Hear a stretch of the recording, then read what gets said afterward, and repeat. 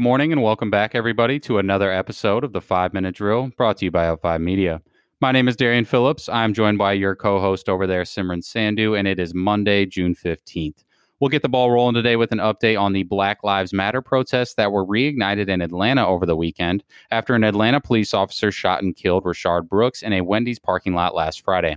Following this tragic death, Atlanta Police Chief Erica Shields resigned from her position. Also, Paul Howard, the Fulton County District Attorney, informed the public that Garrett Rolfe, the officer responsible for the killing, could face a murder charge and claimed a decision on the matter will be made as early as next week. Outside of the violence, another disturbing matter going on right now involves tracking protester data all across the country. That's right, voting and advocacy groups are collecting information on protesters by monitoring their cell phones and sending them messages urging them to vote or take other forms of action. Now, while this may be helpful from a voter awareness standpoint, I think it's fair to say that there are clear privacy concerns with these actions. And sorry for the whiplash, listeners, but if we make a sharp turn over to public policy, we'll see that President Trump's economic advisor, Larry Kudlow, has been losing sleep thinking about the $600 unemployment checks that many Americans are currently benefiting from. Mr. Kudlow believes that the weekly benefits are decentivizing people from returning to work and is suggesting that the U.S. replace these payments with a bonus for workers who return to their jobs, which is not necessarily aligned with Democrats' vision moving forward, claiming they want to see the funding extended beyond the July expiration date.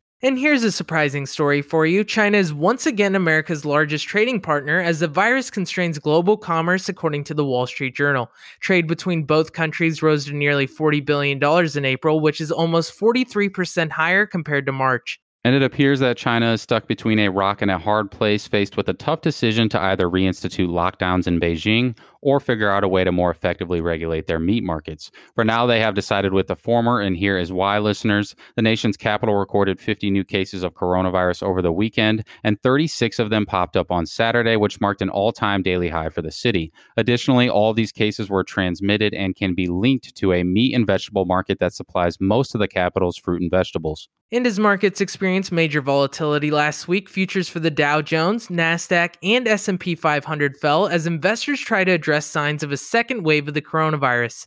Outside of equities, 10-year Treasury yields decreased to 67 basis points. And speaking of notoriously safe investments, utilities have been acting quite strange recently, listeners. Investors are concerned about declining power demand and fear that people may not be able to pay their bills after the massive layoffs that occurred over the past few months. As a result, shares of companies that sell electricity, water, and gas have been more volatile than the S&P 500, and the utility sector within the S&P 500 is down by almost 10% on the year, even after the recent market rebound. And we've got some M&A action going on. AT&T is planning to sell its Warner Brothers gaming division for nearly $4 billion after companies such as Take-Two Interactive, EA, and Activision Blizzard express interest in acquiring the unit. And American Express will be pioneering uncharted territory as the company gets the green light from China's central bank to begin operating a card clearing network that will process transactions in yuan. The move makes Amex the first foreign payment network to be licensed to clear domestic transactions in mainland China